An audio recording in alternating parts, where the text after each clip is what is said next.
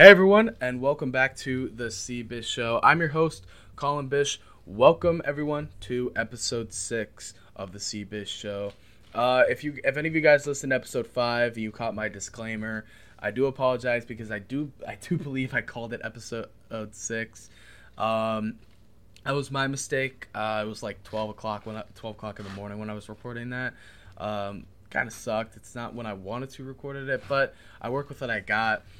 And I want to get into the episode because there's a lot to talk about. There's been a ton of developments in the conference finals in both the NBA and NHL.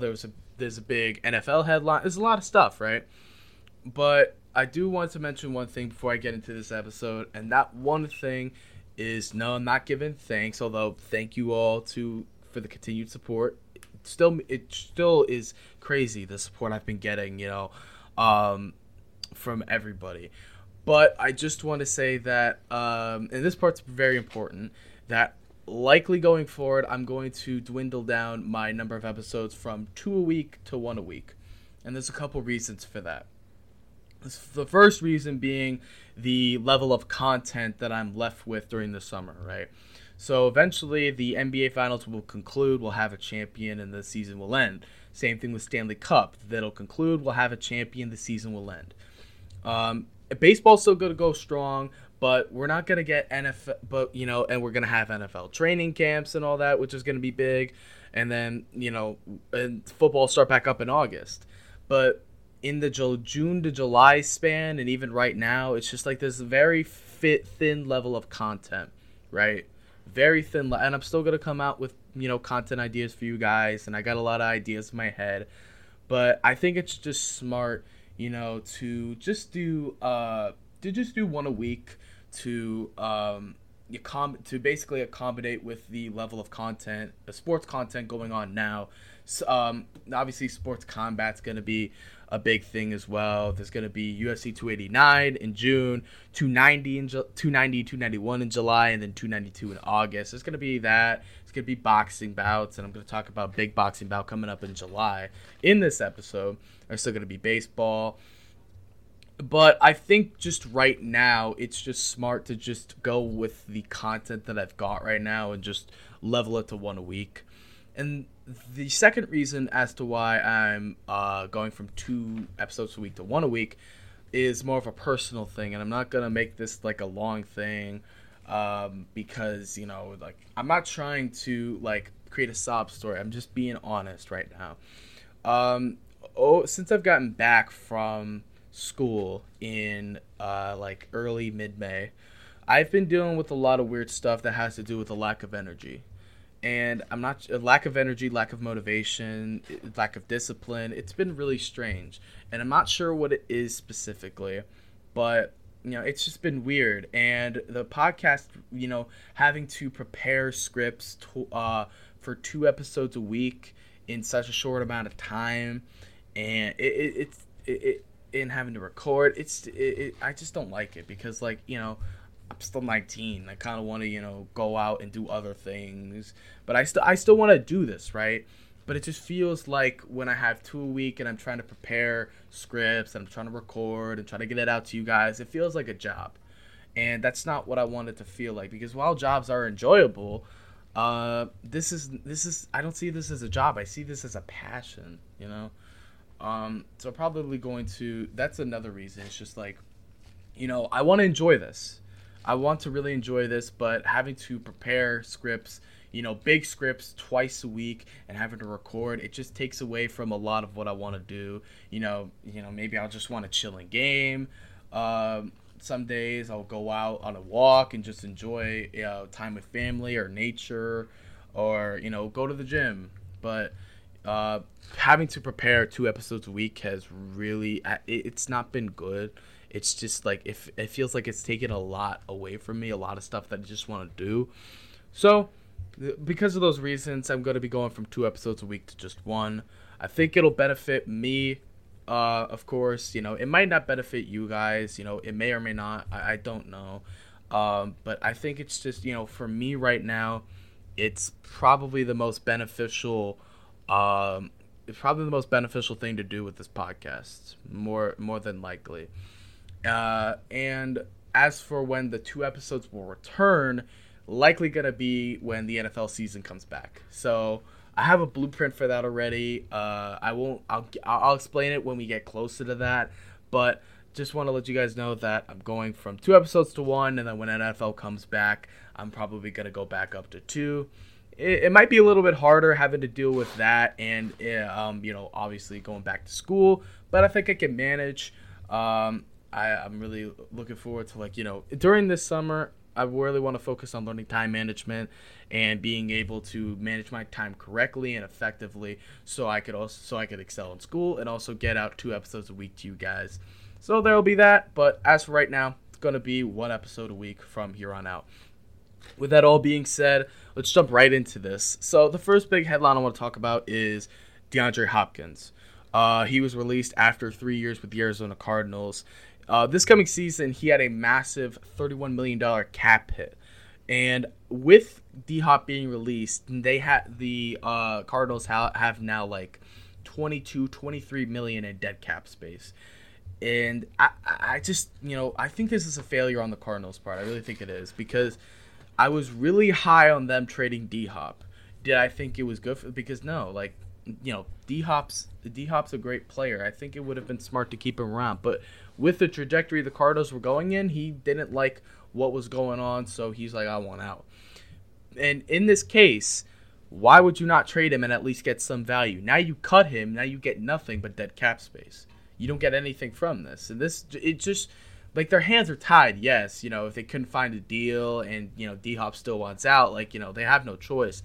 But it really doesn't make sense, that nobody can find a trade for DeAndre Hopkins. Nobody wants to trade, because the amount of teams that could use a player like DeAndre Hopkins is crazy. And I'll get into my 5 teams that I think could really use him.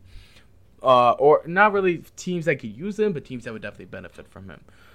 But, it was evident that D-Hop did not want to be with the Cardinals anymore. He skipped voluntary organized team activities this past month. According to him, he was working out in Toronto. But it was just obvious that he did not want to be with the Cardinals anymore, with how they were trying to rebuild their franchise and trying to revitalize. It's just not where they wanted to go. And that's so shocking. It's almost like they would be in a constant rebuild with Cliff Kingsbury there. And for those of you that don't know, I think Cliff Kingsbury was a dumb hire. I really think it was a dumb hire by the Arizona Cardinals. But regardless of that, these are my best fits. Not best fits, but these are the teams I think will likely go after D-Hop and will likely be his strongest suitors. Starting off with the Buffalo Bills. The Bills have had issues this year with reliable pass catcher. I think it's been established pretty well that Gabe Davis is not good enough. Not good enough, but not consistent enough to be a number 2 wide receiver on an NFL team. You add D-Hop to a team with Stephon Diggs and then Dalton Kincaid, who they took in the NFL draft, and Josh Allen. He had a really rough season, marred by a lot of turnovers. I hope people aren't making the excuses that it's a lack of reliable pass catchers, because to be honest with you, when I look at Josh Allen's season, I really think his turnover issues were because of him, not so much because of the weapons around him. However, his weapons could have been better, which is why they traded up to get Kincaid, who was the best pass-catching tight end in the NFL draft. And, adding D-Hop could really bring a whole other level of, expertise in that wide receiver room for the Buffalo Bills. I think it would 100% make sense for the Bills to try and pursue DeAndre Hopkins. Next up, I have the Kansas City Chiefs. We saw how good Patrick Mahomes was this past season without having a top-tier wide receiver 1. His wide receiver 1 was like, Juju Smith-Schuster. Not to knock on Juju at all, but, there's at least 20 guys probably better than him as wide receiver 1s. So I think that DeAndre Hopkins going to the Chiefs would be a really, really fun thing to see. Well, for Chiefs fans, not so much for the NFL.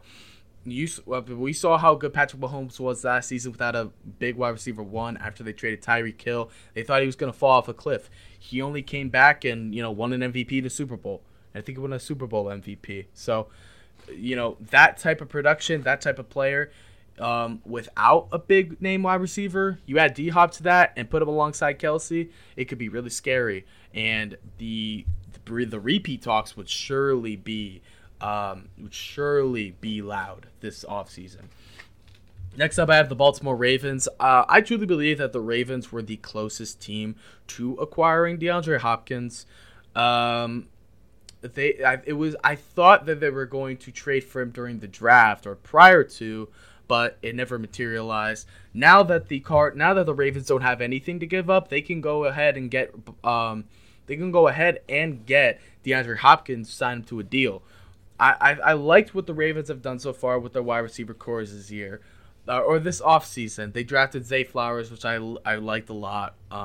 They also got Odell Beckham Jr., but are we really going to rely on those guys to be the game changers for Lamar Jackson, who just recently re-signed? Is he really going to be the game changer? That's my question. I don't think all respect to those guys, but OBJ's got a lot of questions coming off a torn ACL and a season where he didn't play. Zay Flowers, he hasn't played in an NFL game yet, so we don't know what we're going to see out of him.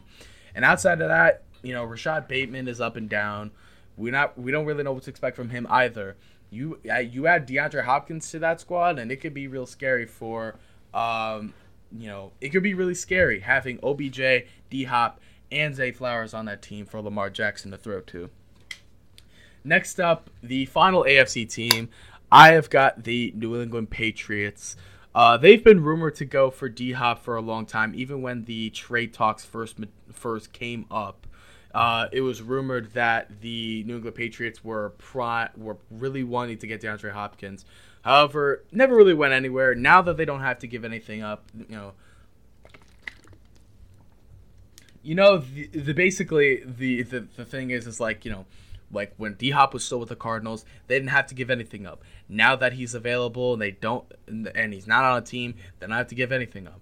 But I think getting DeAndre Hopkins would be a very big get for the New England Patriots, because right now their wide receiver core is pretty thin. They don't really have any dynamic playmakers. They lost Jacoby Myers in free agency. They did get Juju, but the issue is this is a big season for Mac Jones. I think it is a big season because I'll give him the benefit of the doubt, and I'll just say, look, this dude had Matt Patricia as his offensive coordinator. He was doomed to fail. Well, he wasn't doomed to fail, but he was definitely doomed to underachieve. So I'll give him the benefit of the doubt, but regardless of that, most people are going to see it that way. Most people point the finger at Mac Jones. So, you come into this season with Mac Jones, questioning, is he really the guy in New England? Alongside, and then Bailey Zappi, who had those few big games. Basically, this is a big season for Mac Jones. Why not make it a little easier on him and get a player like D-Hop?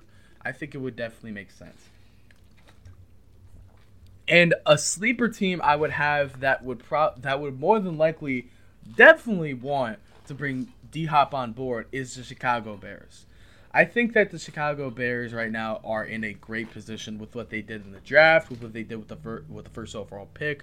Being able to acquire DJ Moore, I think it was a great offseason overall for the Bears. And you add D-Hop to that receiving core, and it's kind of nasty. You've got DeAndre Hopkins, you got DJ Moore, Darnell Mooney, Chase Claypool if you want to add him there, and Cole Kmet.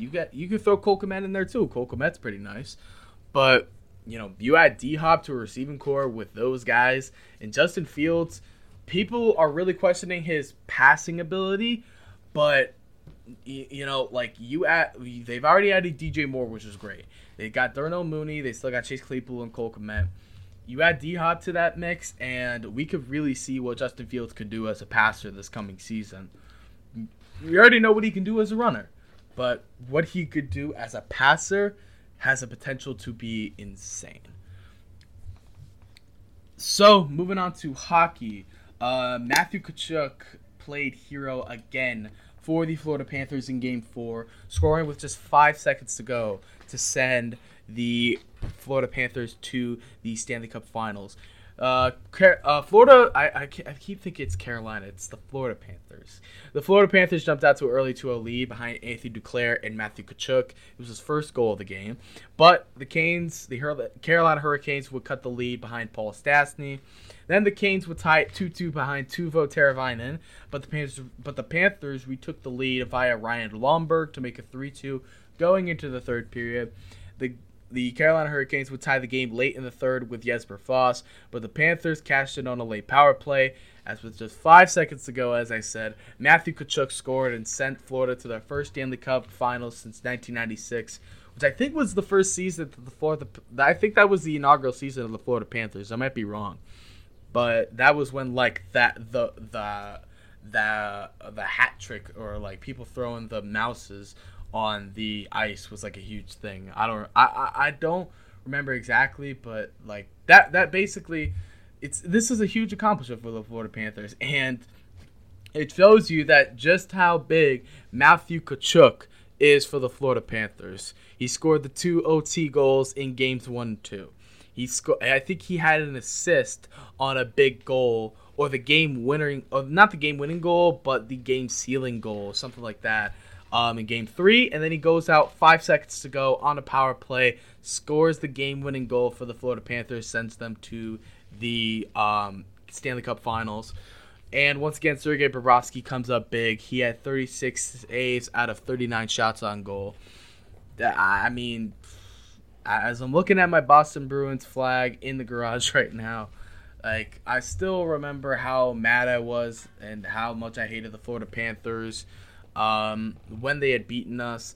But as the playoffs have gone on, and as I've watched them more and more and seen what they've done, the more and more I mean, I still don't like them for what they did, but the more and more I respect them. Like, I really do respect them, because they've shown that they're not just some simple wild card team that's going to go. They're a nasty, rough team, and that's a nightmare for anybody in the Stanley Cup, whomever they face in the Stanley Cup Finals, whether that be the Vegas Golden Knights or the Dallas Stars. We'll get to that in just a second. But despite, them being the 8th seed in the Stanley Cup Finals, the Florida Panthers have been just fantastic. Alex Leon got off to a bad start in the opening series against Boston. Then Bobrovsky comes in. He absolutely tears it up. And then obviously you've got just a whole collection of great players. Brandon Montour, who's had an insane season, along with, guys like Carter Verhaeghe, and then obviously the Hart Trophy finalist Matthew Tkachuk, who came up huge in so many games. Well, not so many games in this series, but all 4 games he came up huge for the Florida Panthers against the Carolina Hurricanes. I think one of the things I marveled most at in that series was the dominance of Sergei Bobrovsky.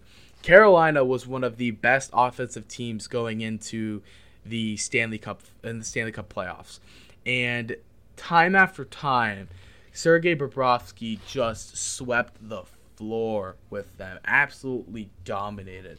He had I think he allowed only 2 goals in game 1. Had a ton of he had 6. I'm remembering. He had like 60 plus saves in game 1.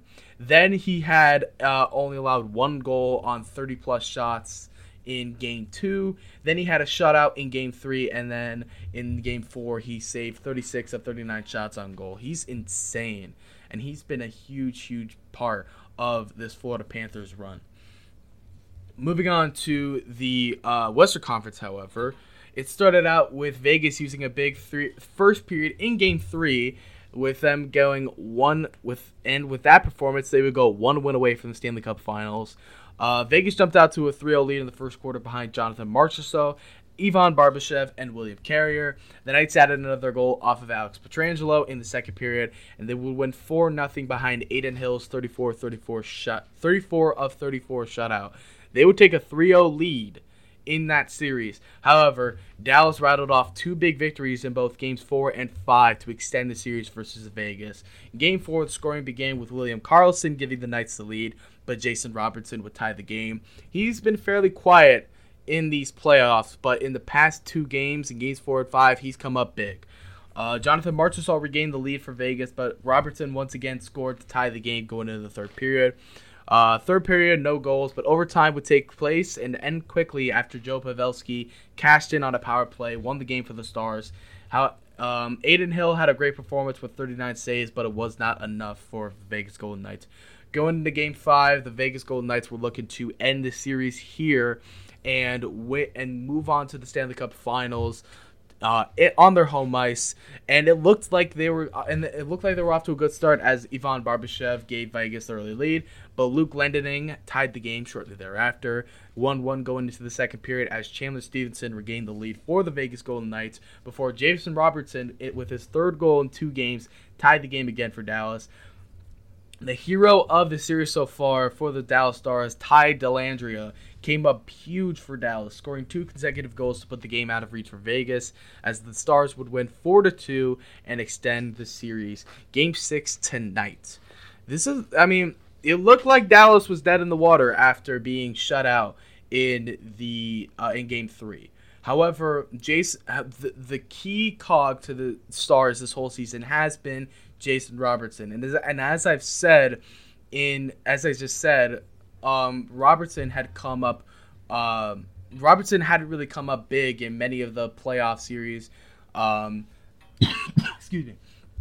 In the previous series against the Wild, against the Kraken, and hell, even in the first 3 games, he wasn't really a big factor.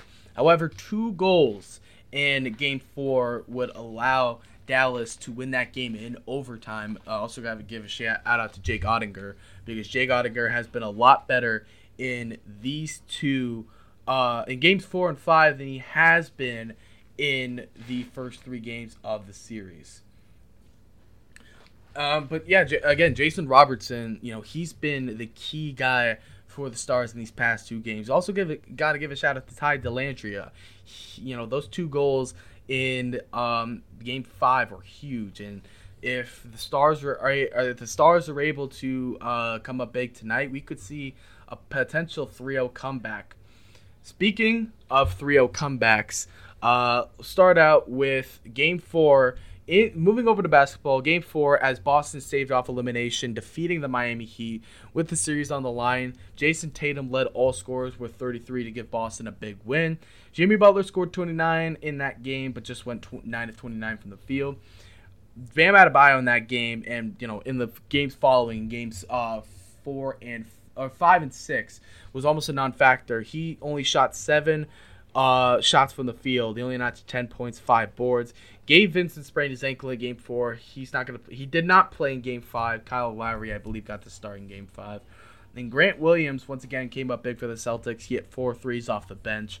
Boston would take that back to TD Garden, picking up another big win to extend the series 3-2, as Celtics used big 20-plus point performances from Jason Tatum, Marcus Smart, Derek White, and Jaylen Brown to send the series back to Miami as they were down 3-2.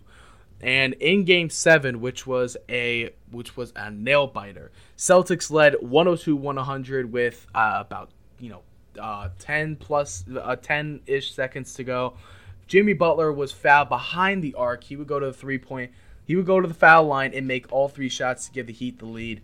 Celtics called timeout, moved the ball past half court, and once they inbounded, they were going for Marcus Smart for a 3. However, Smart missed the shot, but right there was Derek White, who tipped in the miss with just a 1/10 of a second, got the ball off with just 0.1 on the clock, gave the Celtics a miraculous win, and the series is tied 3-3. Game 7 tonight. And, man.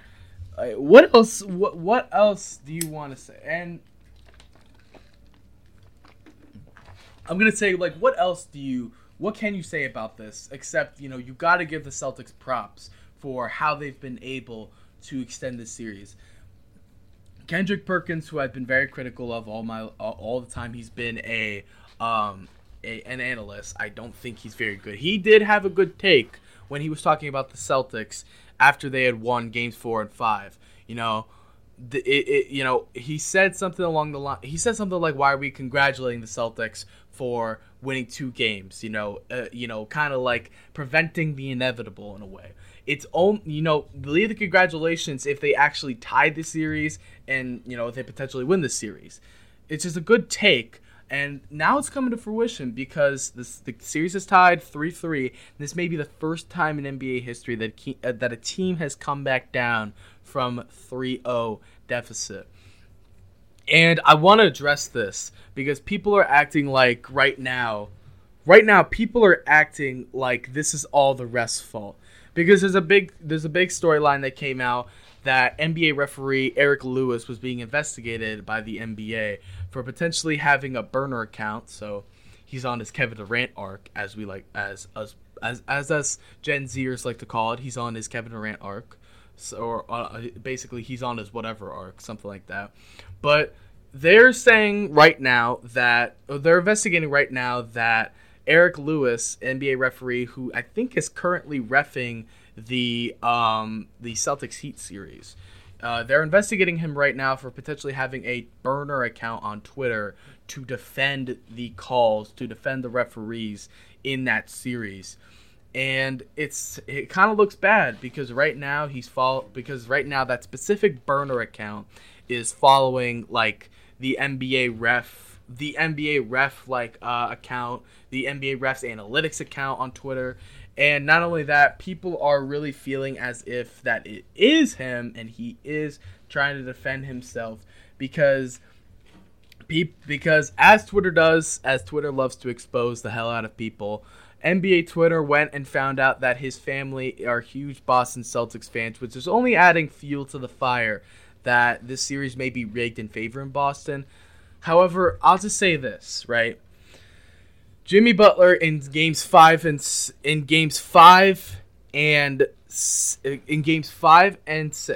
went 10 of 31 combined. Bam Adebayo in those same games went 12 of 31. You add that up, and both players are 22 of 62 from the field in games 5 and 6 combined. So answer me this question: do the refs play a part in that? I don't really think so. I really don't think the refs play a part in that. Not only that, Jimmy Butler in game 6 went like to the line 12 or 14 times, one of those two. It's like if NBA fans or Heat fans are going to make excuses as to why they potentially lose this series, potentially lose this series, don't point at the referees. Why not point at Jimmy Butler's poor performances in games 5 and 6? Why not look at how Bam has gone quiet ever since game 3-ish? Like, why are we going to point, and I'm not defending Eric Lewis in any way. If Eric Lewis actually had a burner account and he has something to do with potentially rigging this series, and mind you, he was also the same referee that was involved with the no call against LeBron James when the Lakers and Celtics played earlier this year. Like, it's definitely not looking good for Eric Lewis. And if they do find him guilty of something, ban him, suspend him, whatever, because those type of acts by referees are just no-nos. They are big no-nos, and they're disrespectful to the game. If he is found guilty, suspend him. But Eric Lewis and the referees are not responsible for Jimmy Butler going cold in game 5 and 6. The referees are not responsible for Bam Adebayo being a non-factor offensively in games 4, 5, and 6. It's all just and the Heat players would tell you, I guarantee you, if the Heat lose game 7, there's going to be questions about do you feel like the referees gave you a bad disadvantage? I guarantee you, well, I don't know if I want to guarantee you because I don't know these people personally, and I can't say whether or not for sure that they would say this or that, but I can certainly say that most of these players would say, it had nothing to do with the refs, we just didn't play well. Because because let's be real, this is reality. Bring it back down. everybody take off your tinfoil hats and stop being conspiracy theorists and understand that if the Celtics lose this series, it is more or not on the Heat.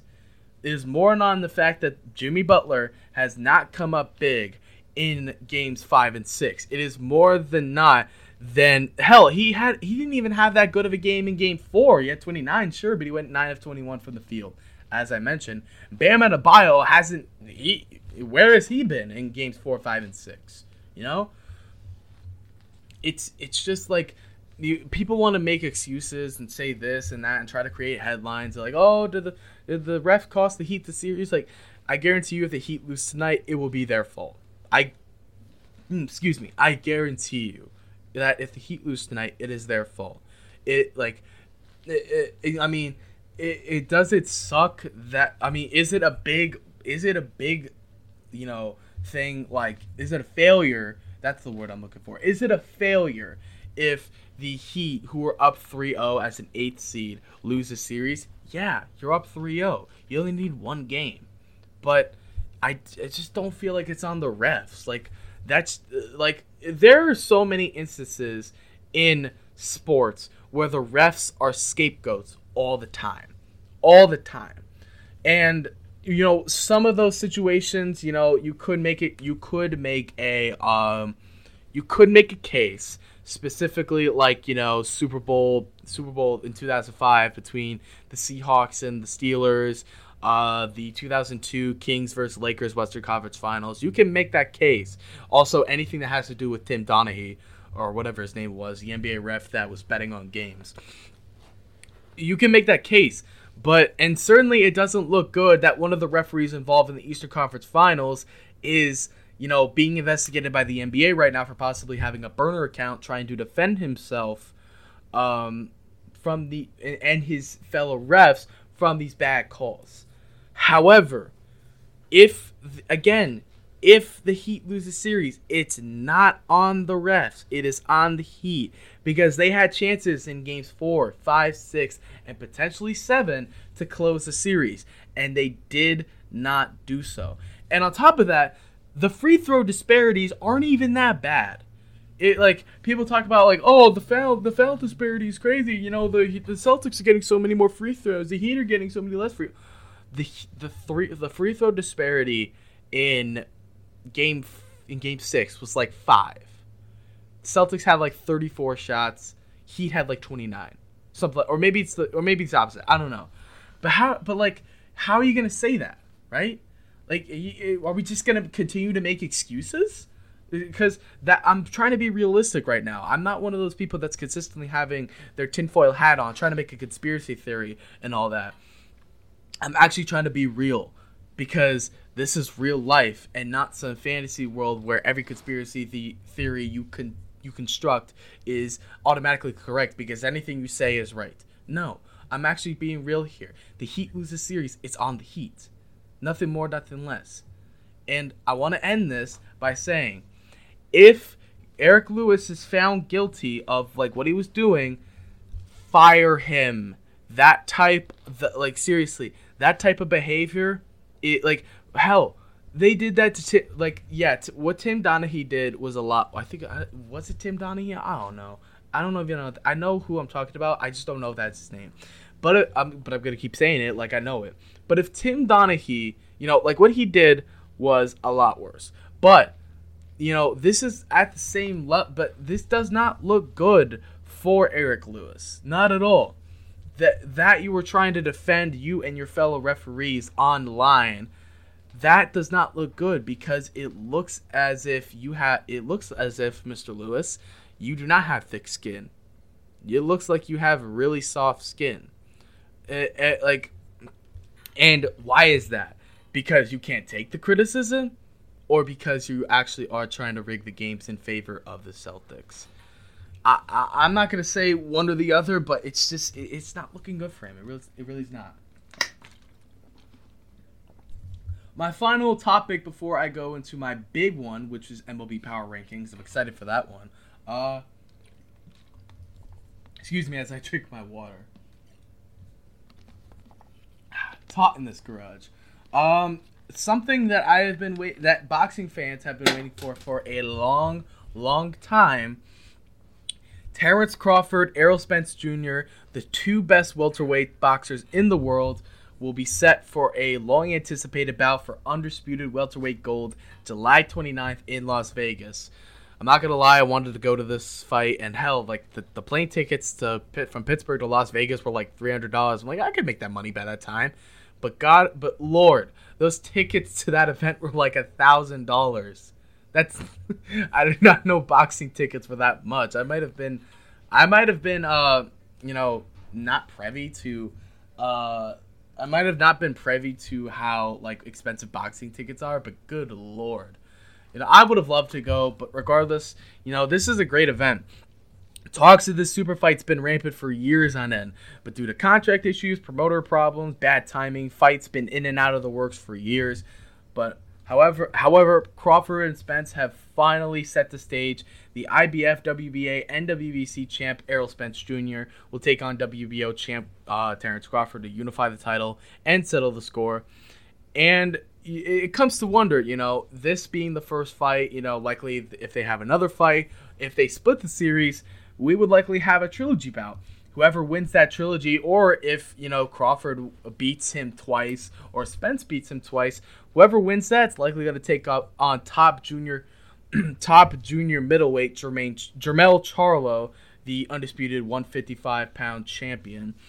Spence was believed to have gone up to 154 this summer to fight Keith Thurman, but it was reported that both he and Terrence Crawford were hell-bent on fighting each other and making this fight possible. Spence, who is 28-0 with 22 knockouts, last fought in April of 2022, scoring a TKO over former WBA champ Yordenis Ugas, and Terrence Crawford, who is 39-0 and 30 knockouts. Crawford, regarded as one of the pound-for-pound best boxers in the world, as is Spence. But Crawford's highly regarded as the best boxer in the world, pound for pound. He last fought in December of 2022, knocking out David Avenician. This fight continues a long list of boxing mega fights this year. It started with David Benavidez beating Caleb Plant, Gervonta Davis beating Ryan Garcia, Katie Taylor beating Amanda Serrano in the rematch, Devin Haney defeating Vasily Lomachenko, and later on this year, the fight for I forget the weight class, but the super fight for undisputed gold, I believe, between Josh Taylor and Teofimo Lopez, and then another big fight between pound for pound, one of the best boxers in the world, Naoya Inoue, against Stephen Fulton Jr. And this is the stuff that we want to see in boxing, man. Like, two guys just putting it on the line, best versus best. That's all we want. That's all we need. And I want, and like, this whole year has just been full of it. And the question is, will more be on the way? There's been talks about Canelo Alvarez fighting David Benavidez, which I'm all for, but it looks like Canelo Alvarez will want a rematch with Dmitry Bivol. And I wanted to push for Dmitry Bivol to fight Artur Beterbiev, but that's likely not going to happen for a while because Canelo might go back up to fight Bivol. And then you've got the potential of Fury versus Usyk. However, it's been announced that Alexander Usyk, the one of the best, probably the best heavyweight in the world right now, is going to be fighting in August, not against Tyson Fury, but against Daniel Dubois. Maybe I'm thinking right now that Tyson Fury wants that, maybe a super fight against Francis Ngannou or something. I don't know. But that's one fight that I really want. However, can't have them all, and it's really, really, really good to see that the two have finally agreed to fight, and I'm really excited for this bout. I think it's going to be a banger.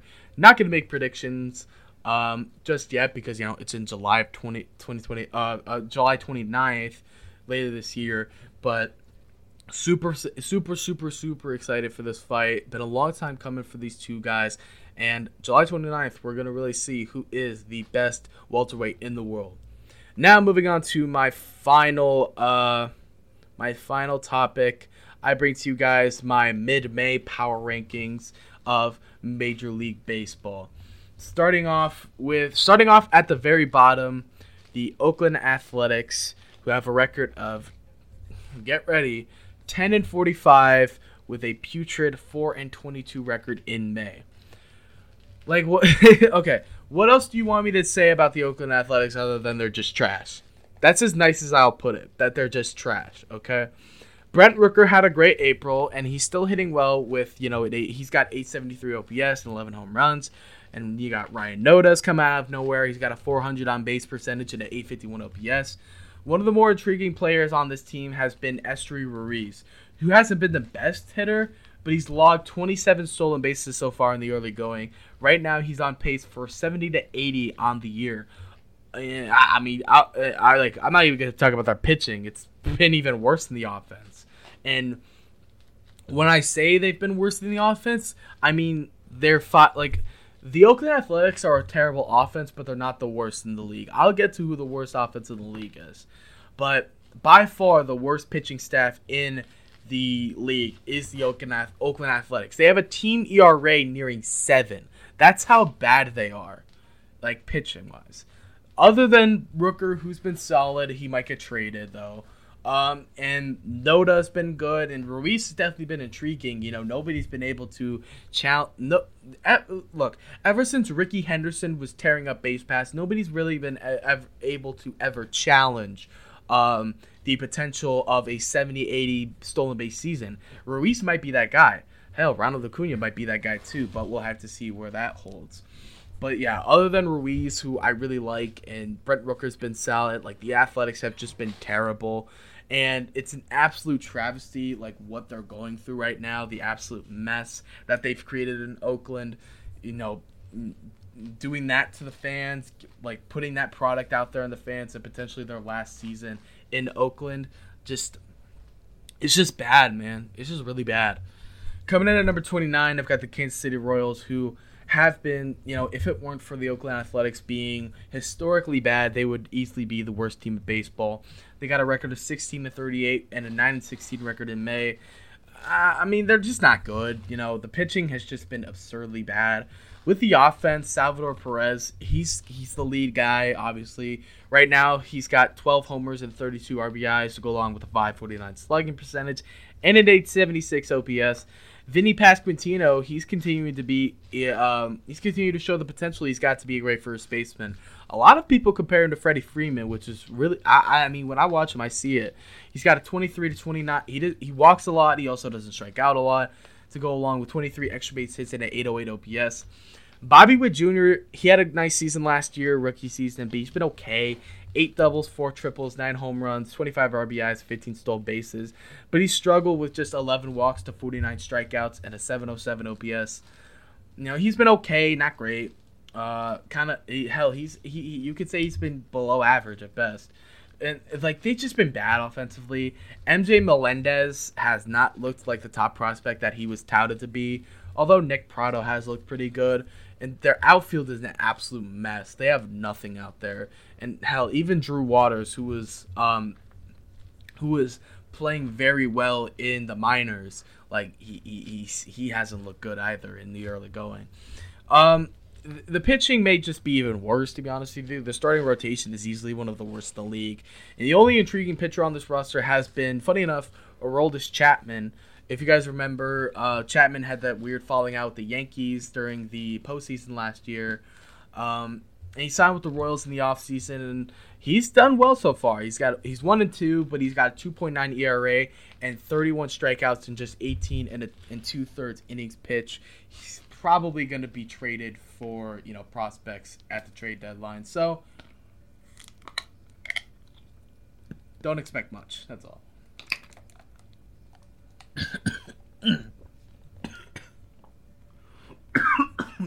Dang, that water did not go down right. Dang. Sorry.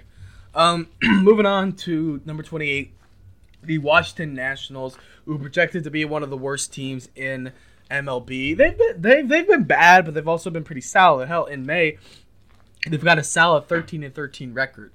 To be frank, despite the Nationals' solid play right now, I don't think they have the capacity to remain a potential sleeper team. Their best bat has been Lane Thomas with an 815 OPS to go along with 18 extra base hits. But outside of that, they're not very good offensively. Their bullpen isn't that good either, but their best weapons have been two young pitchers, Josiah Gray and Mackenzie Gore. Gore's a strikeout machine. He's got an 11.1 strikeouts per nine to go along with a 3-3 record and 3.88 ERA. Gray has been the most important player for Washington, though, as he's got a 4-5 record with a fantastic 2.77 ERA.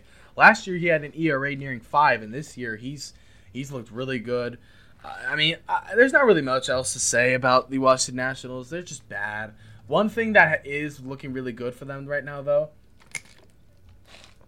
has been prospect James Wood.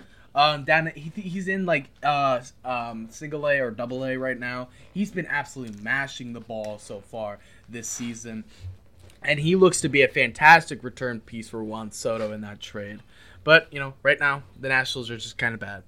Moving on to number 27, I got the Chicago White Sox with a record of 22-33, 14-12 in May. Even despite a resurgent May, I just don't really have enough faith in the White Sox. It's just been a mess. Let's start with the positives right now. Jake Berger has been mashing baseballs. He got a .591 slugging percentage to go along with an .893 OPS. Luis Robert has been solid as well. He's got 26 extra base hits, half of those being home runs. Yohan Moncada, Yasmani Grandal, and Andrew Vaughn have been solid. Not great, but they've been solid. Outside of that, they've just been bad. Tim Anderson, I'll be nice to him because I wouldn't want to anger today's Jackie Robinson. I'm kidding. If you didn't know, Tim Anderson once called himself the Jackie Robinson of today or something like that, and it caused a weird thing between him and Josh Donaldson last season. I do like Tim Anderson. What I don't like is Tim Anderson's terrible play. He's literally been garbage. He's got a 58 OPS plus. Andrew Benintendi has struggled too. The Oscar Colas experiment has flopped tremendously. Their pitching, which by the way, their pitchers, the solid rotation of pitchers is nice. Lance Lynn, Lucas Giolito, Dylan Cease, Michael Kopech, and Mike Clevenger. That's pretty good. But all those guys have ERAs near or above 4. Outside and their bullpen, outside of Gregory Santos and Keenan Middleton, the other relievers are just not good. Their bullpen is bad. They had a really bad loss to the Detroit Tigers yesterday. It's been a really bad season for the Chicago White Sox. Moving on to 26, the Colorado Rockies with a record of 24-30, 15-10 in May.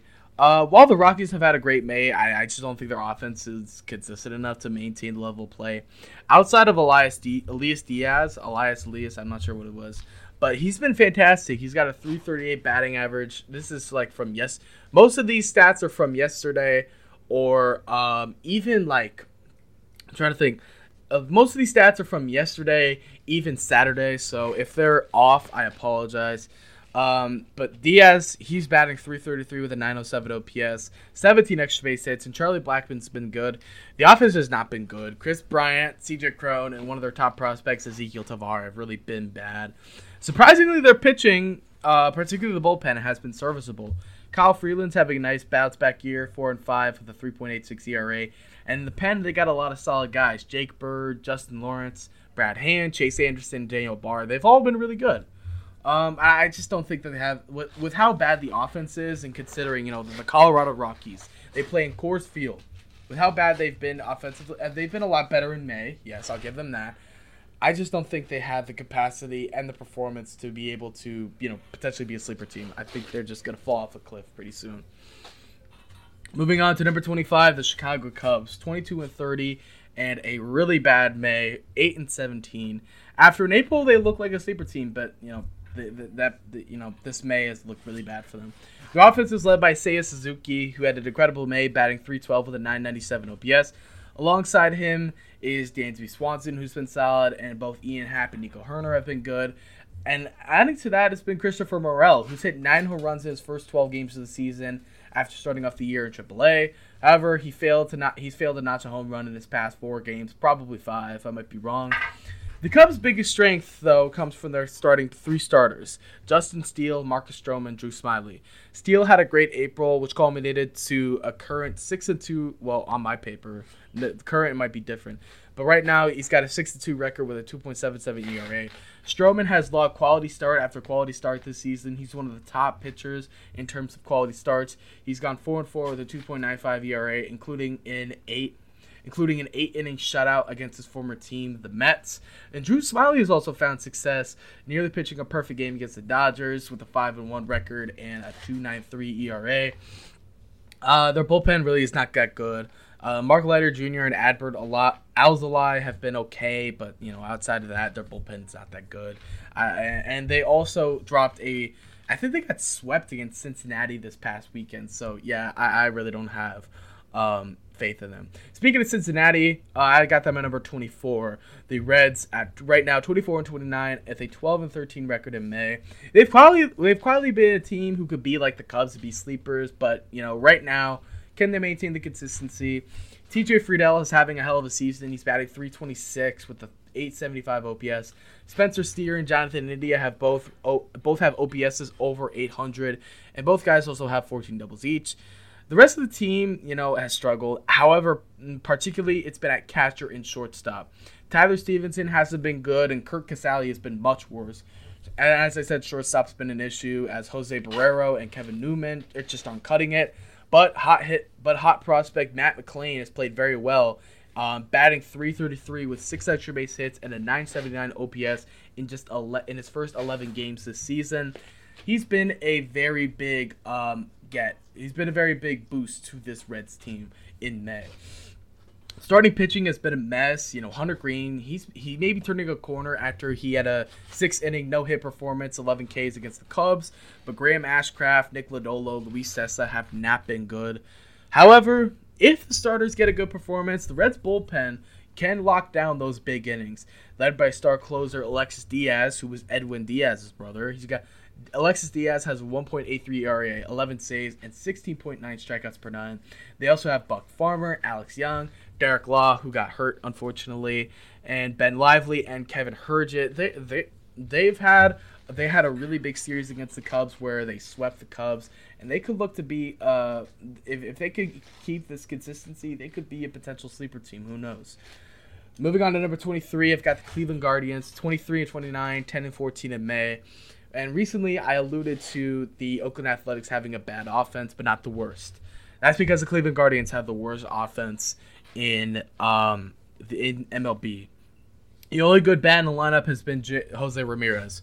To be honest with you, most of their success has come through pitching. I can't even talk to you guys about how bad their bats have been this season. It's been horrible. It's been horrible. And the reason that they're still afloat right now is because of the pitching. Shane Bieber's still pitching consistently well, and young pitchers Tanner Bibby and Logan Allen have helped them with the rotation as Cal Quantrill's kind of struggled. Their bullpen's okay, not great. They've got solid pitchers in the pen like Enyel De Los Santos, Eli Morgan, Nick Sandlin, Xavier Curry, and Trevor Stephan. However, the two biggest names in the pen, that being James Karinchak and Emmanuel Clase, have been subpar, even bad. Both guys are 1-4. Karinchak having a 4.57 ERA and Clase having a 3.6 ERA. Clase has led the league in saves, but Karinchak's just been overall just awful. He's been too wild. He's walked 16 batters in just 21.2 innings. It's really not good right now for the Cleveland Guardians. Last season, they had a lot of promise to them with how they performed in the playoffs, nearly beating the New York Yankees. But so far this season, they've just been bad offensively, man. They've not been good. Hell, even J-Ram isn't, performing as most people expect him to. Moving on to number 2020, not 2022, excuse me.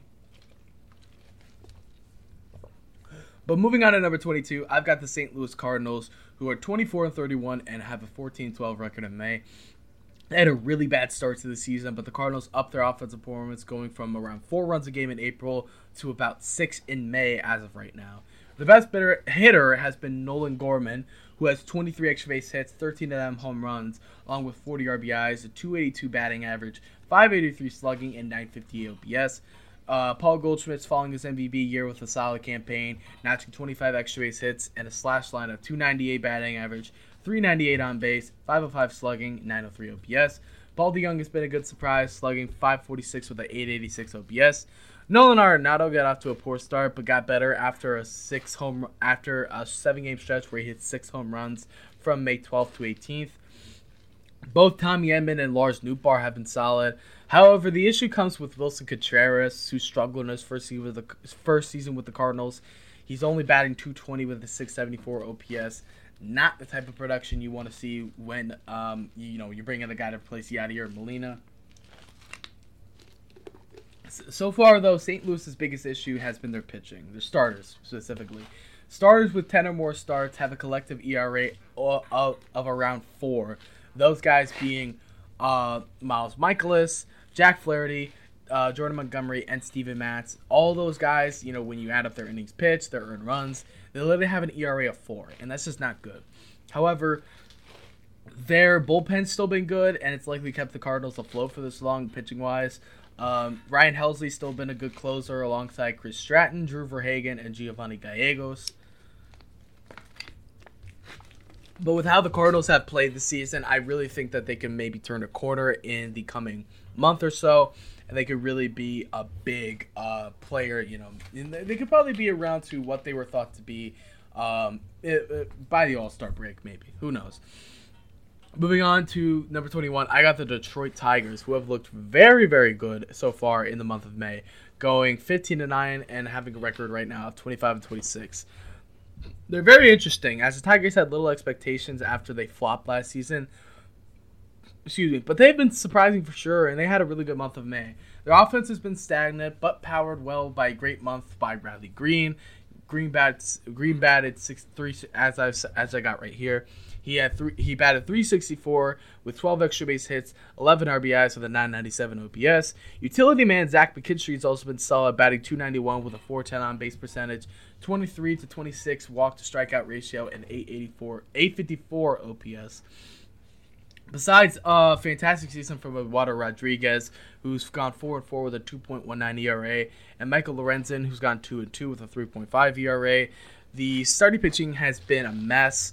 But as I said with the Cincinnati Reds, if the starters give them a good outing, the bullpen can lock it down, because surprisingly the Detroit Tigers have one of the best bullpens in baseball, led by closer Alex Lange, who's 2-0 with a 1.27 ERA, 9 saves, and 28 strikeouts. They also have Jason Foley, Jose Cisnero, Tyler Holton, and Will Vest. They've slowly been they quietly, as I said, they've quietly been one of the best bullpens in the majors right now, and their bullpen is a big reason for it. Coming in at number 20, I've got the Philadelphia Phillies at 25-28, 10-14 in May. For a team with massive World Series expectations, ignited further by Trey Turner's massive WBC performance, we'll get to him. The season seems to be on very shaky wheels for the Phils. Bryce Harper's returned with great success, and Nick Castellanos has played well, but most of the other Phils are sputtering offensively. Kyle Schwarber is having a very Kyle Schwarber season, and by that I mean he's batting 166. Well, I think he did hit a home run last night. But as I've got right here, he's batting 166 with 13 home runs, because as I said, he had a home run last night. 38 walks, 64 strikeouts. Like that's pretty much Kyle Schwarber in most seasons. JT Realmuto has struggled as well. Brandon Marsh and Bryson Stott have fell off after great Aprils.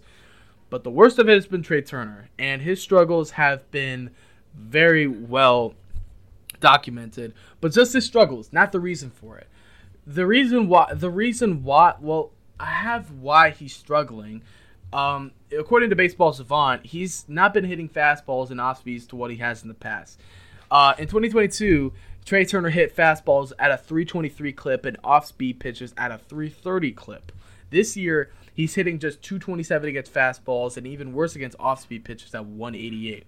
Hell, in 2023, he's hitting just 154 against four-seam fastballs. Why is this happening? I don't know. But he's hitting, but one of the, I guess the only other thing that's kind of like big about this is he's hitting breaking pitches a lot better than he has in the past. But for him to be a very consistent fastball hitter and not be hitting fastballs this year, it's really weird. And I'm not sure what the deal with it is. But, I mean, I don't know. Rotation has been a mess. Aaron Noel's been getting hit around. Taijuan Walker hasn't been much better. Did I say Taijuan or Tyron? Taijuan Walker. You guys get it.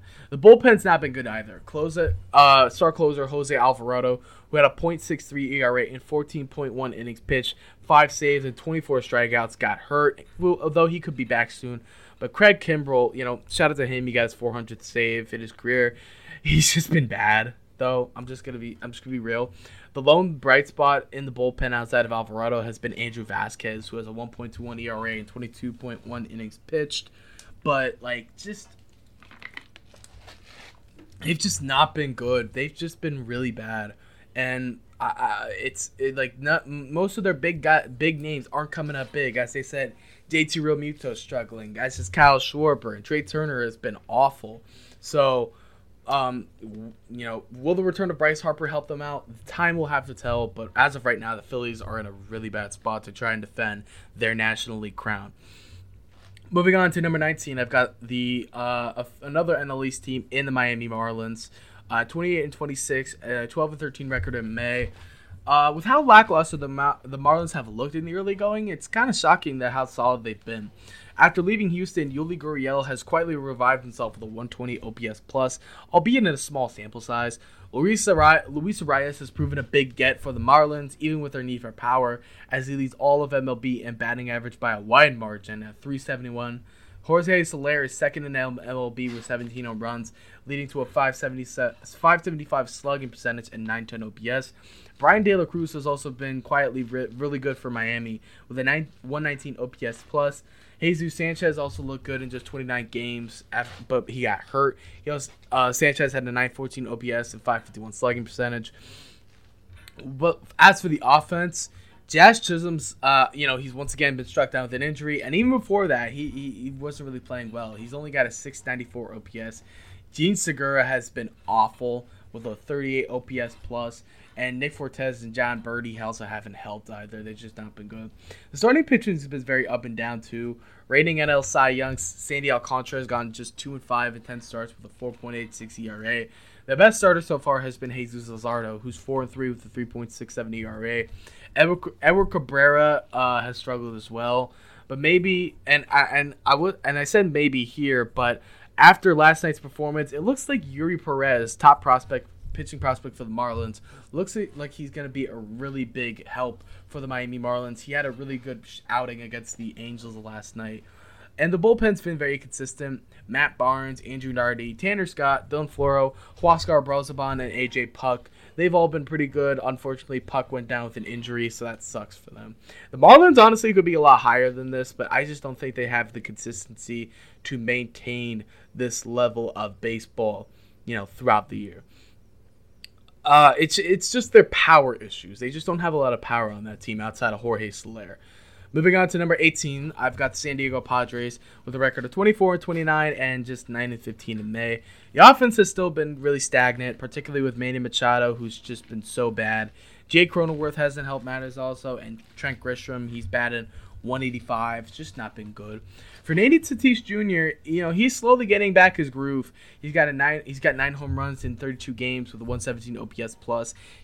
Although the Yankees lost the series against the Padres, or the Yankees won the series against the Padres, Nando looked really good with 2 home runs in that series.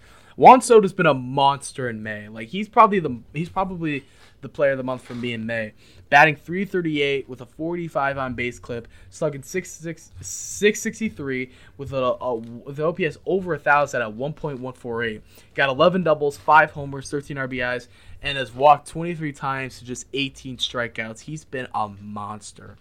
The best starter for San Diego so far has been Michael Wacha, who's logged a 3-0 record in 5 starts with a .84 ERA. In May, this is in May, by the way, 3-0 record, .84 ERA. Opponents only batting 147 against him. Yu Darvish has been, I did say Yu Darvish has been solid, but he got knocked around for 7 runs yesterday. Blake Snell and Joe Musgrove have been bad at best. But the bullpen, particularly Josh Hader. Josh Hader has really reestablished himself as one of the best closers in the game. But as I said, the rest of the bullpen has struggled to find consistency. And it's looking really, if Manny Machado doesn't pick it up, this could look like a really bleak season for the San Diego Padres. And heck, it's not even just Manny Machado. It's just the starters. The starters have been awful. Moving on to number 17, I've got the Toronto Blue Jays, who have a record of 28-26 and a record of 10-16 in May. The Blue Jays have just had an absolute turbulent month, going on mass losing streaks throughout May. Matt Chapman has fallen off a cliff since his insane April, while Vlad Jr. has also struggled. However, Bo Bichette has looked really good.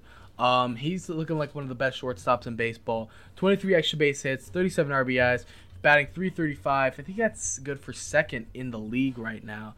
And .537 slugging with a .911 OPS.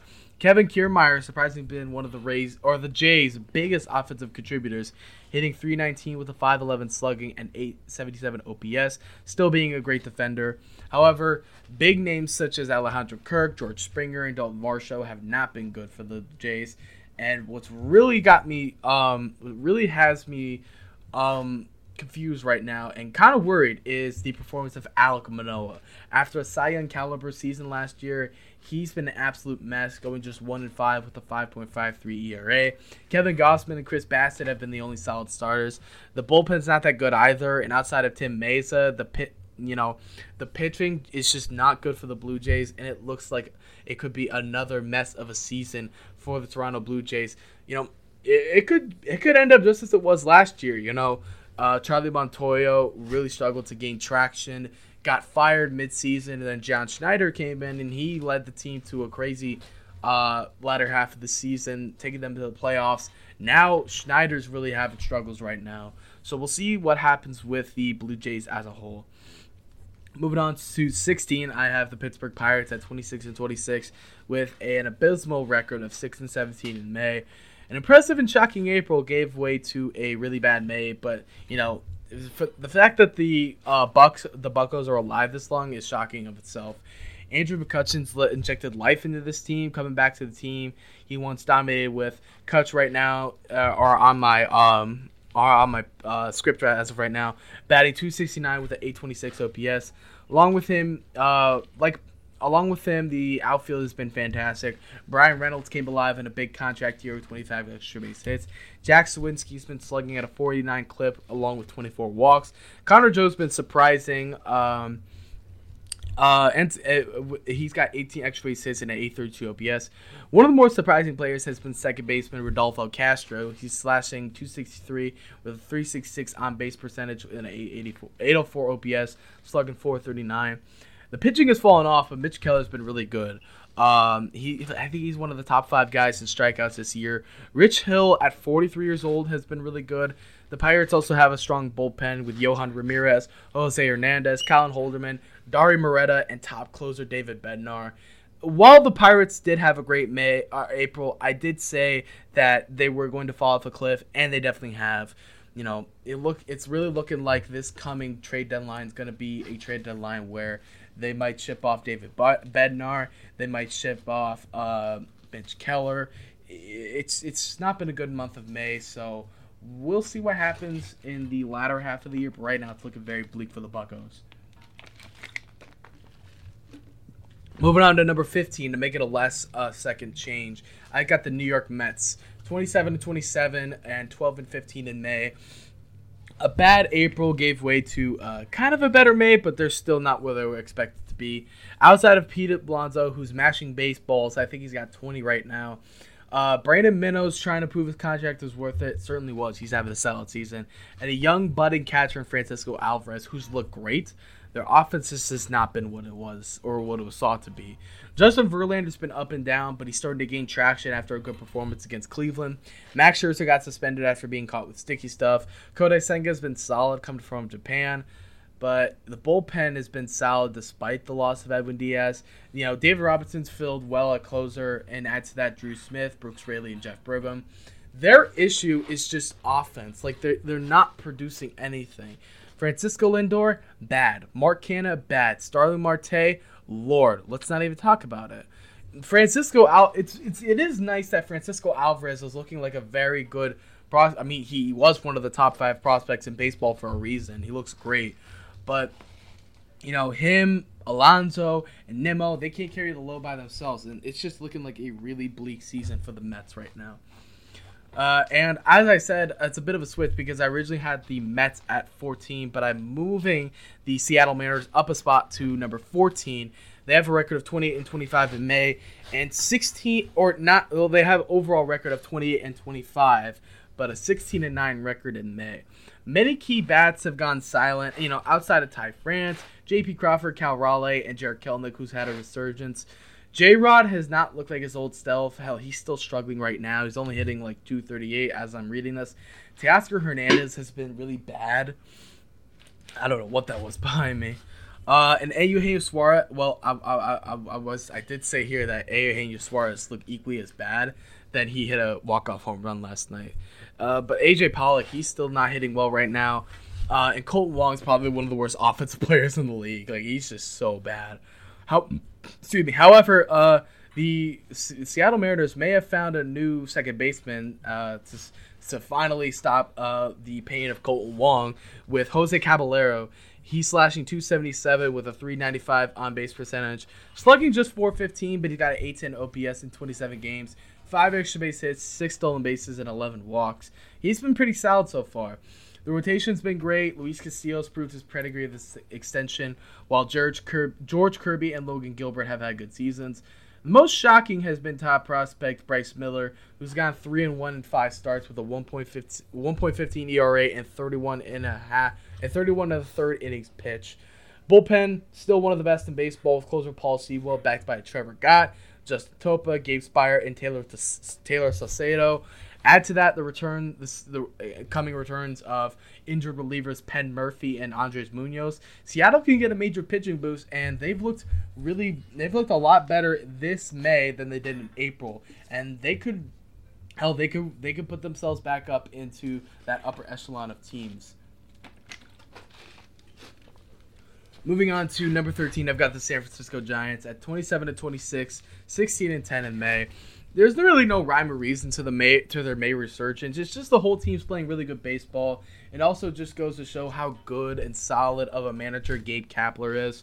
Working with what he's got to, lead the Giants to a solid start. Lamont Wade Jr. has been an on-base machine. He has walked 34 times to just 36 strikeouts. Tyro Estrada had a good April, but he did slow down. He's still playing well, though.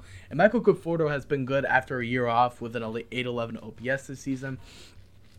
Pitching's been led by Logan Webb, who after going 0-4, followed it up with 6 straight quality starts. He now has a 2.91 ERA. Alex Cobb's been a shock to many. He's got on to 4-1 on the year in 10 games started with a 2.17 ERA. Camilo Doval has been a great closer with a 1.99 ERA in 13 saves in 2023. I can't really get a gauge on the San Francisco Giants right now. They're playing great baseball, but as a whole, can they maintain this? I think it's all on Gabe. Not all on Gabe Kapler, but a good majority of it is because it's really showing how good of a manager he is that the Giants were able to have this good resurgence, and with what they've had, what they came into the season with, even with Mitch Haniger playing bad and then not getting Aaron Judge and Carlos Correa, they still played well, and maybe they could be a sleeper team. Who knows? Moving on to number 12, I got the Boston Red Sox, who are 28-25, 13-11 in May. The offense has been great, particularly powered by the outfield. Masataka Yoshida in left, Jarren Duran in center, and Alex Verdugo in right. Additionally, there's Adam Duvall, who was hurt after a crazy start to the season. Devers has been hitting hard, but he's struggling to get on base at just a .297 on base percentage. Tristan Casas hasn't yet caught his stride, but Connor Wong seems to have taken over the starting catching role. Splitting time between he's still splitting time between Reese McGuire, but we'll see how that goes. Chris Sale had a bad start, but he's been on fire in his last 5 starts, going 4-0 with a 2.23 ERA, 35 strikeouts, and an opponent batting average of 172. The other starters have just been bad. Corey Kluber got moved to the bullpen. Nick Pivetta got moved to the bullpen. And the bullpen's just been a mixed bag. It's up and down. The key to the Red Sox season is going to come through the offense. The pitching just has to survive. That's all it is. It could I'm looking at the Bruins flag, which is why I said Bruins. But the Red Sox, they just have the offense just has to keep clicking. You know, maybe Duvall can come back and give the team a boost.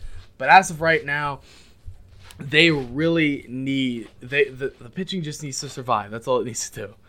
Moving on to number 11, I've got the Los Angeles Angels. They have a record of 28-26, 13-12 in May. Obviously, Mike Trout and Shohei Ohtani of the stars, while Hunter Renfroe's been solid. The story about these Angels have been the young guys coming up big. Logan O'Hoppe, prior to him getting injured, and he's probably going to be out for the year, O'Hoppe was incredible. He looked like a surefire, if he continued that play, O'Hoppe looked like a surefire contender for AL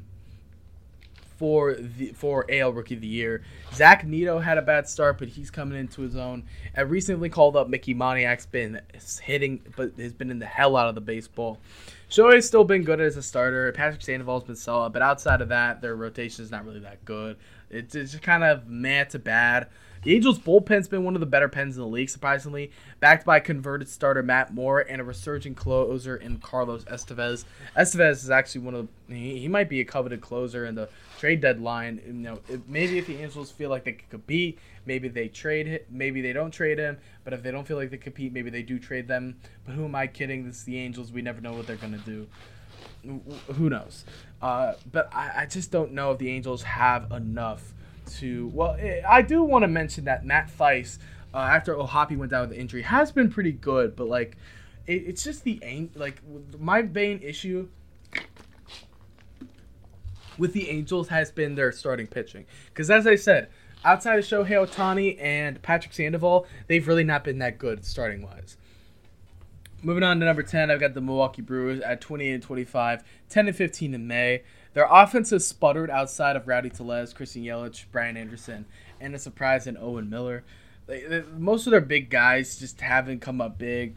Willy Adames struggled. Bryce Trang, one of their top prospects, hasn't played well. Tyrone Taylor's been bad. William Contreras has struggled to catch his stride. Jesse Winker's been awful. It's like their offense is a mess right now. It really is. And hell, even their pitching really isn't that much better. Corbin Burns, he's not pitched to what he's shown in the past years. Wade Miley and Brandon Woodruff will be out for a while. But although Devin Williams is having an incredible year, he's got a 0.59 ERA. If the Brewers continue to play like this, it won't be long before the Cardinals eventually catch them in the standings. They've just not playing well. The offense has been stagnant. The starting pitching's been really not that good and hampered by injuries. It's looking kind of bleak for the Brew Crew right now. Number 9, I got the Arizona Diamondbacks. It's hot in here, man. It's hot in this garage.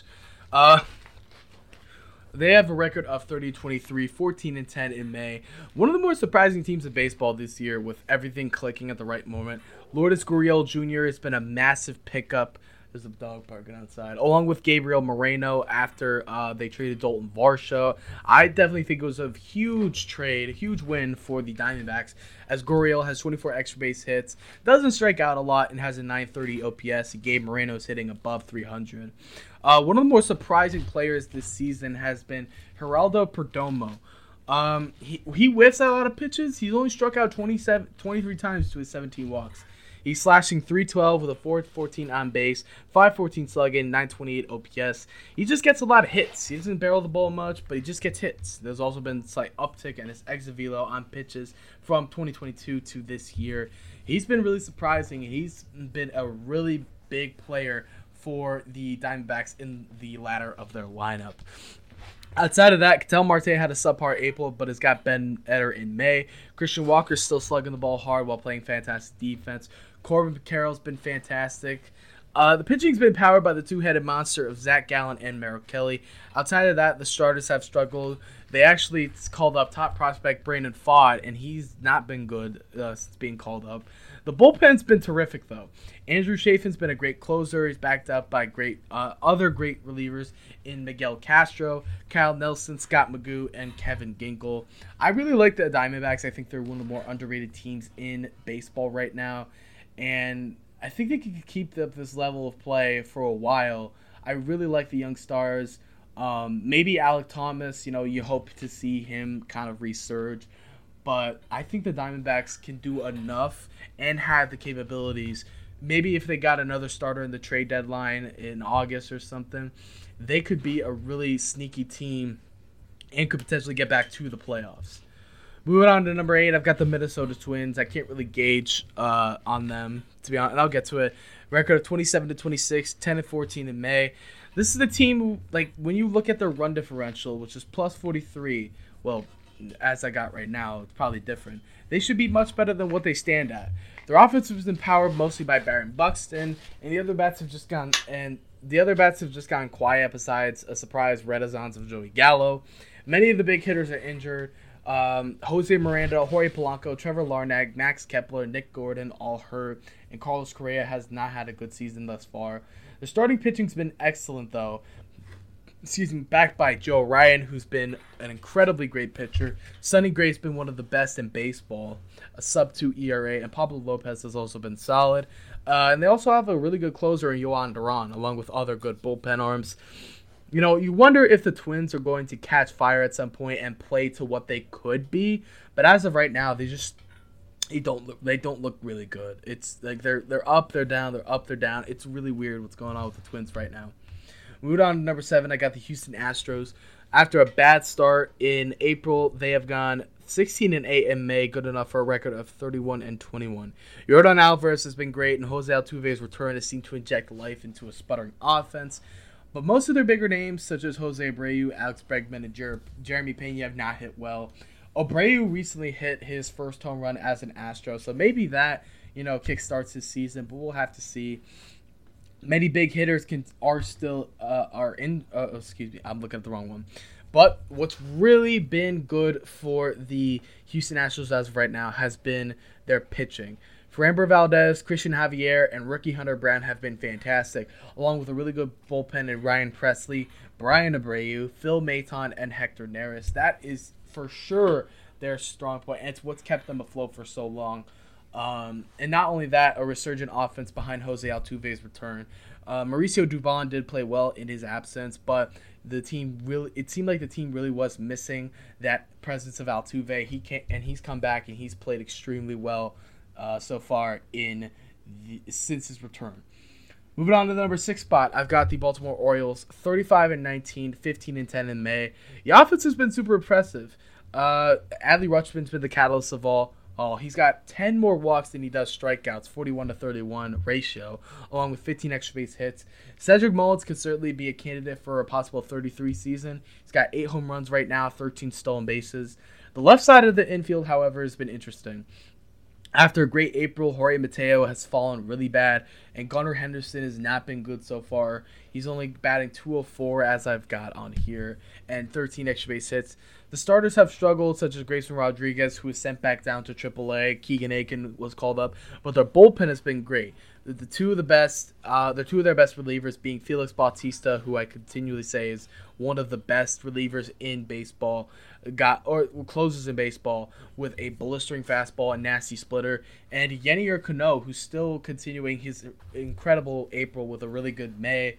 The Orioles look really good so far, and I really like what I've been seeing from these guys so far. I think they're a really fun team, and I think at some point they're really going to catch their stride. I think you wonder if Gunnar Henderson is going to you wonder if Gunnar Henderson is going to catch fire at some point, but we'll see. We'll have to see. What I'm really worried about is their starting pitching. As I said, it's not really that good outside of Kyle Gibson, who's had a solid season. And Grayson Rodriguez, their top pitching prospect, got sent down to AAA after a bad start. So that's what's really going to be the big topic of the Orioles. Moving on to number 5, I've got the New York Yankees, 32-23 with a 17-9 record of May.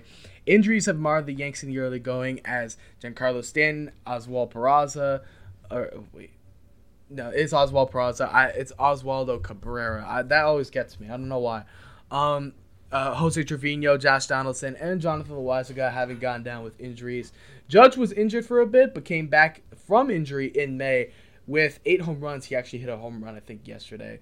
19 RBIs, 16 walks. Rizzo's been great. Torres has been good. But outside of those 3, the offense has been flat. Anthony Volpe's continued to struggle. LeMahieu's inconsistent. And Oswaldo Cabrera, got that right, has been awful. And as I said, catcher, like I said, Jose Trevino's injured, but he's not been hitting well. And Kyle Higashioka's just, Higashioka is kind of just there for Garrett Cole, to be honest. And offensively, he's just a liability to just be frank. The pitching has been carried so far by Garrett Cole, who is I think he's 6-0 now, and he had 2.53 ERA, but he did get hit around for 3 to 5 runs. I think 3 runs, maybe 5 against the Padres yesterday. He's at 2. Wait, no, I'm looking at the wrong one again. God, Nestor Cortez and Clark Schmidt have not been good, but the inevitable returns of Carlos Rodon and Luis Severino should surely help the team. The bullpen has been the backbone of the pitching so far. Clay Holmes had a bad start, but he's reviving nicely. And they've also got a lot of good other good relievers in Albert Abreu, Wandy Peralta, Jamie Cordero, Ron Marinaccio, and Michael King in that pen. The Yankees are surging right now. They just recently took the series against the San Diego Padres, and I think they're going to be a very, very interesting team to watch, eventually when Stanton comes back. And it's going to be very interesting to see what goes down with the New York Yankees. Moving on to the number 4 spot, I've got the Atlanta Braves. Open another water bottle, sorry. They have a record of 32-21 and 14-12 in May. They've kind of been struggling, but they've got the 3rd best offense in MLB, 5th best pitching staff in terms of ERA. Ronald Acuna Jr. right now is making a lot of headlines for being a possible MVP candidate, and he's had 26 extra base hits, 27 RBIs, 22 stolen base. Those numbers have only gone up since his performance last night on ESPN Sunday Night Baseball. He went 4-5 with a triple, and I think a couple stolen bases. He's been so good this season. Former Oakland A's Sean Murphy and Matt Olson, to rub more salt in the wound of Oakland A's fans, if there's any out there, have been slugging the baseballs. Combined between as of right now, because Olson hit 2 home runs last night, they got 26 home runs, and Ozzie Albies has been solid too. Michael Harris at 2. Oh God, I'm really getting tired now. This heat's getting to me. But Michael Harris II, he's just been bad, man. He's not been good. Marcell Ozuna, though, has gotten a lot better. He was one of the worst hitters on the team, but he's gotten better this May, with a 523 slugging and 850 OPS. Starters have been great, as Bryce Elder has been a massive surprise for ATL. A 3-0 record in 10 games, started with a 2.01 ERA and 2.3 WAR. Spencer Strider, Charlie Morton, Max Fried pitching well too, and on top of that, Mike Soroka making his first start since 2020 for the Atlanta Braves after 2 Achilles injuries. Congrats to you. I know he's definitely not going to be listening to this, but I do want to give my congrats to Mike Soroka. That's an incredible accomplishment, and I wish all the best for you. The issue with while the starters have been great, however, for the Braves, their issues come with the bullpen. AJ Minter is not really good as a closer right now. He's 2-5 with a record. It's 2-5 with a 7.43 ERA. That's not something at all you want out of your closer. And overall, their bullpen has not been that good, and that really worries me. But we'll see what happens. But I think that I still believe that the Atlanta Braves are the front runners for the World Series. I think they have the bats to be able to compete, and I think their starting pitching is definitely good enough with how they're pitching right now to be able to lock down offenses. Their issue for me comes with the bullpen. That's all. Moving on to the number 3 spot, I've got the Los Angeles Dodgers, 32-22, 16-9 in May. They struggled to find a groove in April, but the team has found success in May. They've got the 4th best offense, led by Freddie Freeman, right now on my script, 28 extra base hits, 329 batting average, 959 OPS. Max Muncy's falling back down. But he had a great May. He was just hitting the hell out of baseballs, but he's now batting below 200. Miguel Vargas has slowly gotten better too, which is very, very good. Was a very good sign for the Dodgers. James Outman's still solid, but he's not as good as he was in April. But I think he's going to be good. Mookie Betts has returned. He's been great. 26 extra base hits. And his fellow Red Sox teammate, JD Martinez, has been a surprise too.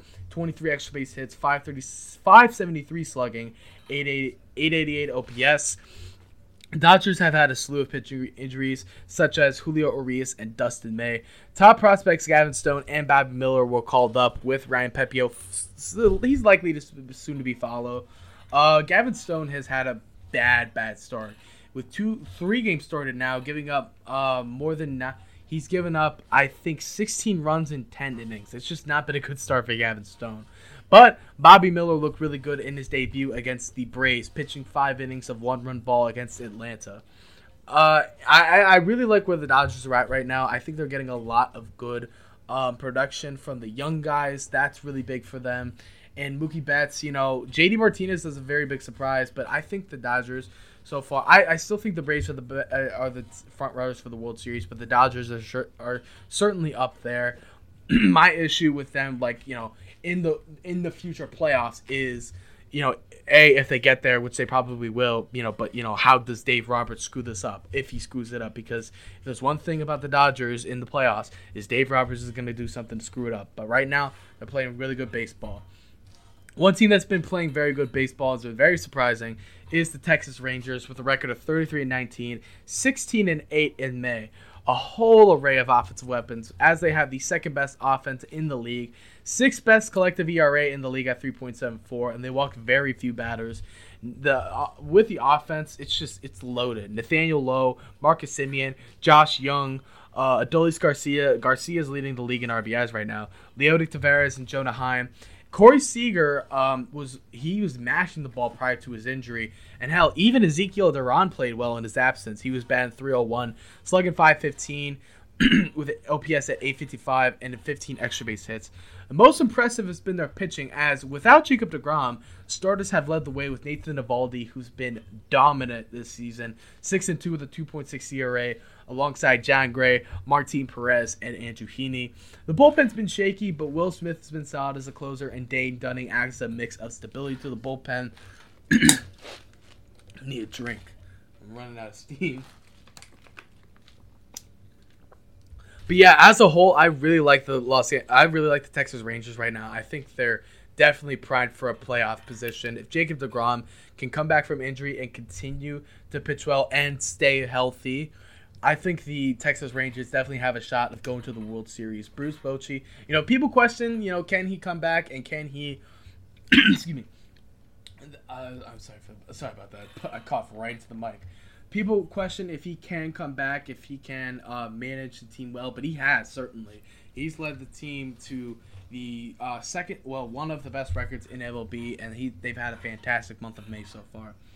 And number 1, no shock here, Tampa Bay Rays with a record of 39-16, 16-10 in May. Definitely a lot worse than they were in April, but still insane. They've got the best offense in the league by far, the .271 collective batting average, and a collective OPS, as I have on my script, 848. League leading 66 stolen bases, and also league leading in home runs at over 100. They got the 4th ranked pitching squad with a 3.67 team ERA, second lowest opposing batting average in the league at 229. Randy Arozarena has been fantastic. 19 extra base hits, 39 RBIs, 947 OPS. Josh Lowe has really come out as a absolute slugger, slugging .621 with 23 extra base hits. He's also fast too. He's got 10 stolen bases. Yandy Diaz, he's probably been the most impressive. Excuse me. He's probably been the most impressive bat so far, with a 2.41 WAR, 12 home runs, 11 doubles, on base getting on base at a 435 clip with a 1.07 OPS. The pitching has also been incredibly good, led by starter Shane McClanahan, who's got an 8-0 with a 1.97 ERA, striking out 75 batters, and signing the guy that signed this year, Zach Eflin, 7-1 with a 3.17 ERA, a 1.019 WHIP, and just 7 walks. The bullpen's still holding strong. You want to talk about the most complete team in the MLB? Look no further than the Tampa Bay Rays. They've been absolutely insane so far in the early part of this season. I really coughed right into the mic. I'm sorry. Even in a month of May where they were much worse record-wise than they were in April, they're still one of the best teams in the league in May. Their offense is just so loaded. Everybody's batting well. I didn't even mention him, but a guy like Christian Bethancourt, who's not known for offensive prowess, he's batting well. You know your team is doing well. And then you've got the pitching staff who's still loaded and makes the best out of smaller players. The bullpens, it does really suck as they lost Jeffrey Springs for the year, and they lost Drew Rasmussen for a while. But with how they've been playing, man, like I don't see any issue I really don't see an issue to the Tampa Bay Rays right now. I think they continue to march on and be probably the number 1 seed in the AL. But we'll have to see how it all goes out. Maybe they strike a bad spot, but with how they're playing right now and how they've just dominated series after series after series, it looks like nobody might stop the Tampa Bay Rays. All right, and that'll end episode 6 of the CBiz Show. I want to thank you all for listening, tuning into this episode. I kind of did struggle a little bit towards the end because I'm in my garage and it's hot as hell in here. I apologize, for me coughing a lot, taking water breaks. I really am. It really is kind of stuffy in here. But I wanted to try something new, wanted to try something where I could limit some noise. And in terms of noise limiting, it did help. But yeah, that's going to be all for today. And with that being said, this is Colin Bish signing off of the CBiz Show. See you all for episode 7.